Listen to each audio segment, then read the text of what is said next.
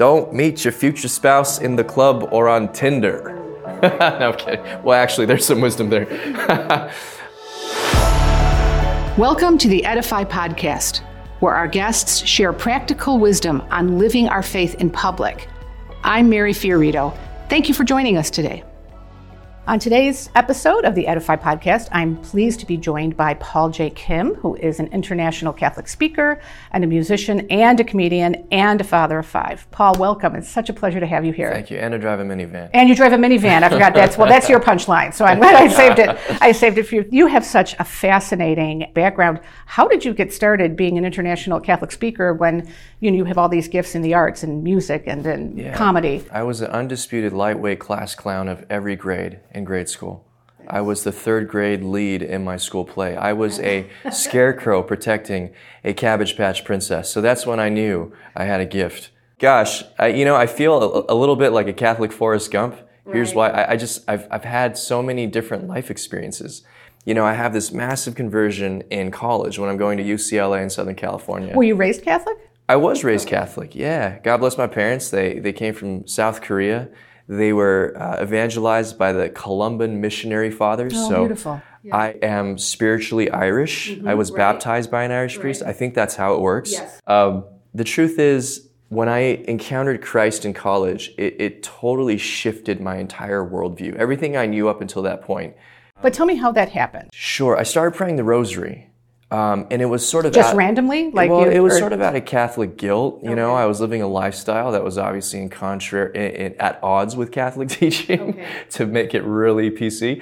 And so I started praying the rosary to maybe get some guilt off my chest. I don't know. I figured I should maybe turn to God here. And had that been a prayer you'd said as a child with your family? No, it was too long. It was much too long. And I started praying the rosary, and I remember it happened on a few occasions. I was praying outside of my dorm room. And out of nowhere, I started smelling roses. So I look around, there's no roses. There's not a girl with some rose perfume. And I said, what is this? And then I'm putting two and two together. I'm like, rosary, root word rose?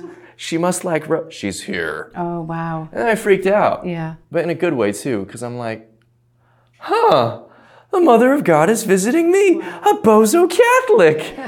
And honestly, it was really wild, because heaven was saying to me, Our Lady was saying to me, I am real. My son Jesus is real.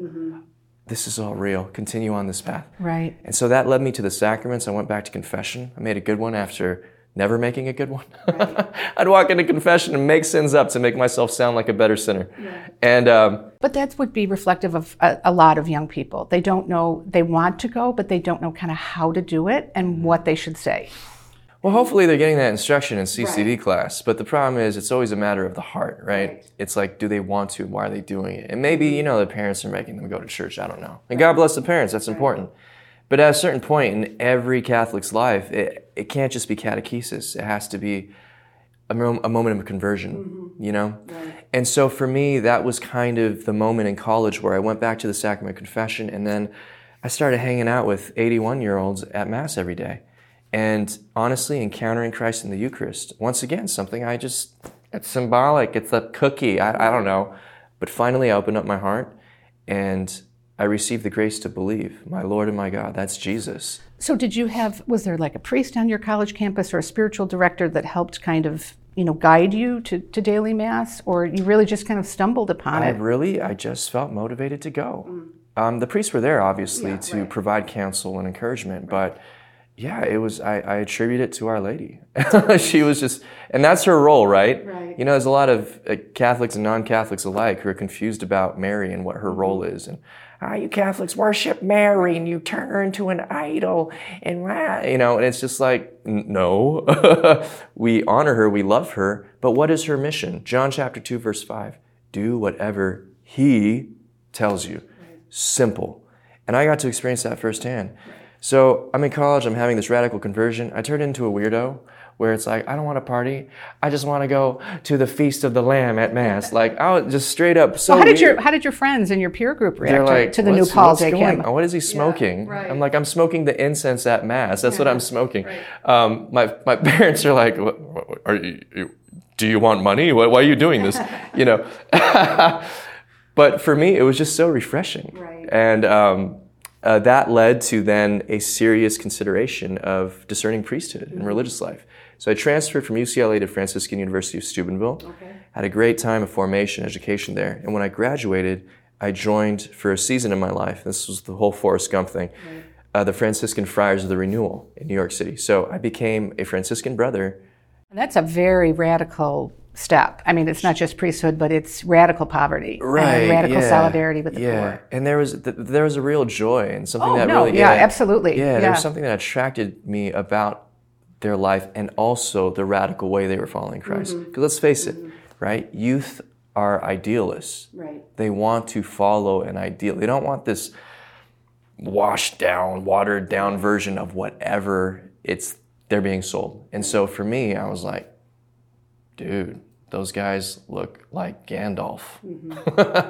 Hairy beards, shaved heads, monk robes. I'm like, I want to figure out what they're doing and why they're doing this, because they are just such a contradiction. Yes. And so as I discerned with them, it was a beautiful time in my life. I learned a lot of things. I learned how to pray. I learned how to live in community. I learned how to serve others. I learned that life is actually very, very simple and profound. It's about loving God and loving neighbor. And when you do that, you feel full and free. Now, in the process of living that life, it's not just about wanting to, pray and serve the poor. You have to kind of discern and identify, is this the calling in my life? And so through the couple of years of discernment, I figured this wasn't for me.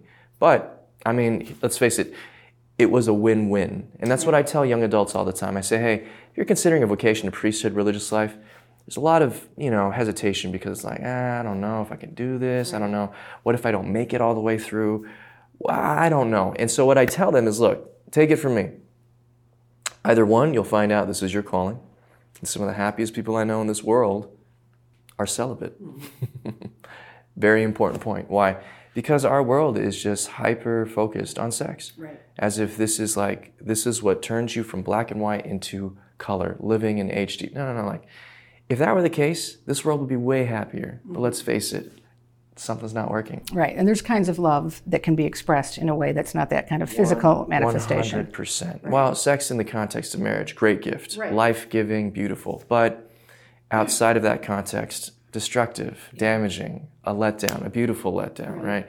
And so when you see these contradictions, and what I mean by that is you see these priests and these nuns who are joyful, and they're not partaking in everything that Netflix has to offer, right? What is it saying to the world? They've discovered something that is radically different than what people are consuming every day. And they're happy, they're joyful, they're peaceful. And so to the person who's discerning, take them as an example to say, could God be calling me to be a witness in this way? Right. Now, that's not to say that as a married person or as a single person, you can't be happy, peaceful, and joyful. No, because we know the answer is Christ. We know the answer is Christ through the church that he has left us, right? But I left that time of discernment. I figured this wasn't for me. And I prayed, Lord, please don't confine me to a cubicle. Because I knew that wasn't in I didn't want that to be in my cards. No, if people obviously live that route or do that line of work, there's no shame in it. Just for me, I knew it wasn't the way. And so I said, Lord, if I could serve your church somehow and provide for a family, that would be pretty sweet. And so I went to get my master's degree in marriage and family therapy. I thought I'd maybe be a counselor, a therapist. I got my degree. I started doing counseling, but it turns out I had a problem. I didn't like listening to people's problems all day.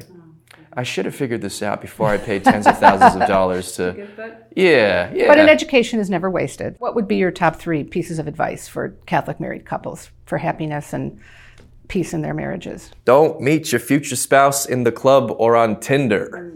No, I'm kidding. Well, actually, there's some wisdom there. So from that training you had and your practice in it, what were the 3 sort of things that you saw among happily married couples sort of consistently? Okay, so let's put it this way. Falling in love is easy. Staying in love is a masterclass. Okay, most people, they are ill-equipped to know how to resolve conflict. And that is a great challenge of every marriage, because two very different people try to join their lives together, and then they realize there's conflict. Why? Because they see things different, they do things different, their backgrounds are different, their wounds are different, the way that they were raised were different. And so trying to mesh that together is a very complicated task. And to that point of resolving conflict, most people don't know how. Either they fall into one extreme of, I'm going to blow up at you, or I'm going to be passive aggressive at you. And that's generally what people were shown and modeled as kids, right? So where's the middle ground? Surely there's a better way. And so I was listening to a talk from a very wise therapist. He said, let me show you a different way. It's called the soft startup. What does that mean? It means you don't go at their throats and go, you're a piece of work and look what you did and you're just like your father. It's like, no, you're starting World War III, right? The soft startup sounds and looks like this. There's a template. I felt, fill in the blank, when you, fill in the blank, and I would like you to, fill in the blank. Okay, why is that helpful? Because one, you're just expressing to your significant other, this is how I feel, right? So let me give you an example. I felt hurt when you didn't acknowledge the fact that I worked really hard on this meal. And in the future, it would be great if you could just take a minute to, show your appreciation. That would make me feel wonderful. See what happened there? Right. It toned and with a very specific end, right? Exactly. So. Not just an insult, not just you're a piece of work, not just or do better next time, but I would like a compliment, or I would like a compliment in front of the children or something, but a specific goal or action rather than something generic. Sure, and not patronizing, right? You start with this is how I feel, which is completely subjective, but it's real. I felt this way, right? Because of what this action was, objective. Not because you're a jerk. And this is what I would like to ask you to help me feel better, right? Husbands and wives, man, they hear that. Okay, I can digest that. The other stuff, I'm going to get my guard up. I'm going to be defensive. I'm going to criticize you. I'm going to get angry. I'm going to get frustrated, right? So there's a soft startup, which is really important. The second thing, Dr. John Gottman, one of the foremost experts on marriage in the world, he basically predicts with over 90% accuracy, just based on one session, if couples are going to stay married or not. Really? Based on something called the 4 deadly horsemen of marriage. Okay? And these are the deadly horsemen of criticism, defensiveness, stonewalling, and contempt. Back to the family trauma thing, based on our upbringing, based on our personalities, we all kind of fall into these horsemen. And even if we're not married, and we have to identify which ones are present in our lives. Criticism, we all know what that looks like. You always do this, you always do that. You're incapable of doing anything else. Defensiveness, I never do that. No way, I'm not guilty of that. Not acknowledging what we're participating in. Stonewalling and contempt, very, very, most dangerous of all. You're such a piece of work, I have no respect for you, right? That's the red flag. These are all red flags. And so when these 4 horsemen pay you a visit in the context of a conflict or an argument, that's when we have to say, for example, say the conflict is happening, and say one of the spouses, criticism creeps in, right? You always do this. Hey, honey, I sense that, you're saying things that are very critical. Could you please find another way to communicate that? Or, honey, I notice you are blocking me out. Could you please find another way to communicate what you want to say? Or why you're angry, or why you're resentful. Well, so much of your work, Paul, is concentrated on college students and younger people, and preparing students for confirmation, or preparing the preparers of students for confirmation. And you're not speaking at a conference with mostly practicing Catholics or faithful young people, but people who don't really know the Lord, so a place that you were in previously, pre-conversion, Paul. What would you say now? What would your words of direction or wisdom be to that group now? I try to spread a really broad net and challenge people and inspire them regardless of where they're at. But I think to the point of the students who have kind of clamped on to the common narratives of universities with just a lot of these radical teachings that are obviously at odds with our faith, I would say my primary mission would be to evangelize them primarily so that they encounter Christ. Why is this important?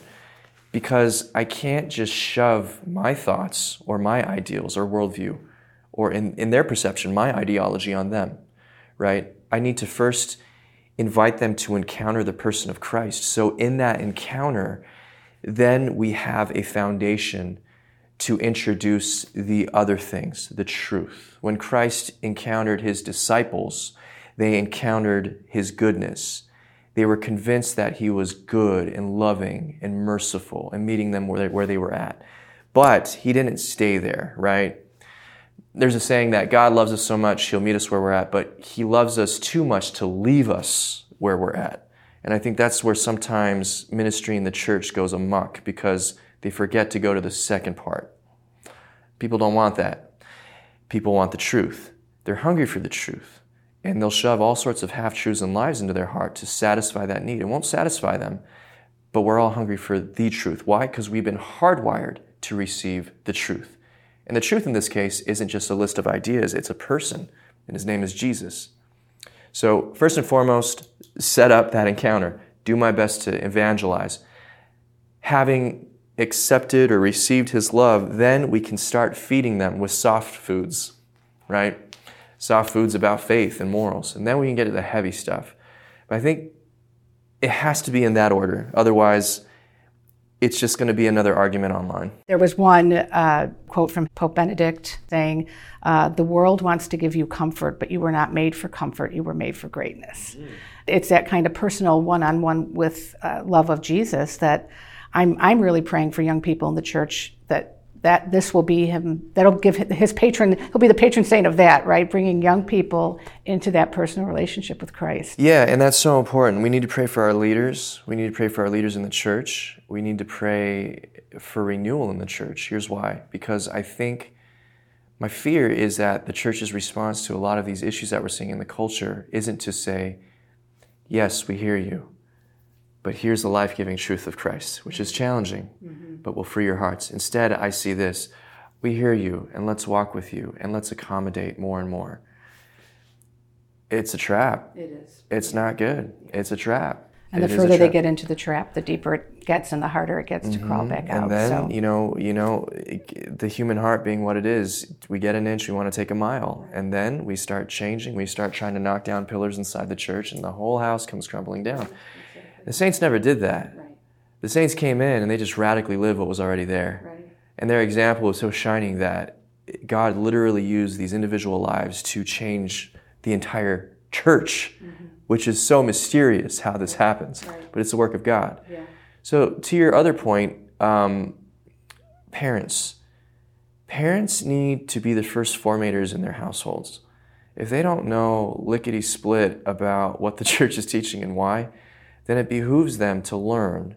And even if their kids are asking them questions that they don't know, don't make crap up. I mean, just be like, hey, I don't know, kiddo. That's a great question. But you know what? Let me consult our priest. Let me go on this Catholic website. Let's look into this together. Because here's why. Every sensibly minded Catholic will at some point struggle with what the church teaches. And that's okay. That's normal. Why? Because we're human. We're not God. And his thoughts are higher than our thoughts. And so we need to adjust to him. But whenever I've struggled with church teaching on any matter, when I've looked into the why behind the what, I've always been pleasantly surprised. Why? Because when I learn why the church in her wisdom for thousands of years has been affirming this teaching, no matter what the culture was saying or doing, I'm like, oh my gosh. Not only is God not just saying no to something, he's saying, I have an alternative yes that's way better. You know, because most people, human nature, they just hear the no. Oh, no, you're just like my mom. You're like my dad. No. Very human, right? But when they receive the truth and the love and the wisdom of, okay, yes, no to this, but here's the alternative that really will satisfy you. That's it. There's something higher and better. Higher than better. Right. Yeah, another word of caution for parents of young children is research the school they want to go to. right? Sadly, there are many Catholic schools, even universities, that are not Catholic. They're just Catholic in name. I could list many of them. I won't do that right now. Research what is their mission statement? Do they have a campus ministry? Are they affirming the teaching of the church? Or are they making their own version of it? That's number one. What kind of professors do they have on campus? What kind of classes do they have? Are there classes that are huge red flags? Because if they're on campus teaching that stuff and they're allowing it at Catholic campus, I can assure you there's rot. Don't send them there. Don't waste your money. Because what you're going to pay for is for your kid to lose their faith, which is insult to injury. Now, if they're going to a public school, same matter. At least find out, do they have some sort of campus ministry? Because I forget the exact statistic, but the reality is, if kids don't get plugged in, if students don't get plugged into a ministry of some sort or a community, they're going to lose their faith within the first 2 weeks. So a lot of this is on the parents to obviously create a culture at home, a Catholic culture, where it's not just because I have to, or this is what we do, or you just have to. You know, that's not helpful for an inquisitive mind, right? Who's like, why, Mom? Why, Dad? Why do we have to do this? Why do we believe this? And once again, to the point of, parents don't have to know everything. They don't have to know how to explain everything like a theologian or evangelist. But what they need to do is, as the primary educators of faith, to at least lead them to the truth, right? Because we're all learning. Right. And then beyond that, buckle up and pray. Buckle up and pray for your kiddo. And pray as a couple, and 100%. And pray for good peers, too. I find that's... 100%. Yeah. St. Monica, right? Right, we exactly. all know the story, right? Right. Augustine, playboy, brilliant mind, but stupid decisions. Right. I mean, he goes off to modern-day Las Vegas, Rome, you know. He joins a cult, gets his girlfriend pregnant, you know. He's doing all sorts of dumb. And his poor mom, Monica, she's devout. She's like, he's going headlong into hell, you know, but she's praying. And she perseveres. She perseveres. For 30 years, she perseveres. Right? There's a lot of prayer stored up. And so at the moment when Augustine finally opened the door, there was a laser-guided nuclear weapon that was unleashed from heaven onto his head. And becomes a convert to Catholicism, a priest, a bishop, one of the greatest theologians and saints of all time. Right. Well, there's hope for all of us then. If you can there's go hope. From... As long as your mom is praying, there's hope. There you go. There you go. Well, Paul J. Kim, it's been such a pleasure speaking with you. Yeah, and good luck with your work and your ministry, and good luck with those 5 kids in the minivan. I need the prayers. And listen, if people want to stay in touch and find out more about my ministry, and I speak all year long. God sends me on the road to share my faith, which I'm incredibly grateful for. And so if they want to find out more, they can check out my website at pjkmusic.com. And I'm on social media. Just type in Paul J. Kim. Thanks so much. Okay. Thank you for listening. To make it easier for you to listen to future Edify podcast episodes, please make sure you subscribe over at Apple Podcasts, Spotify, or wherever you listen to your favorite podcasts. Thank you.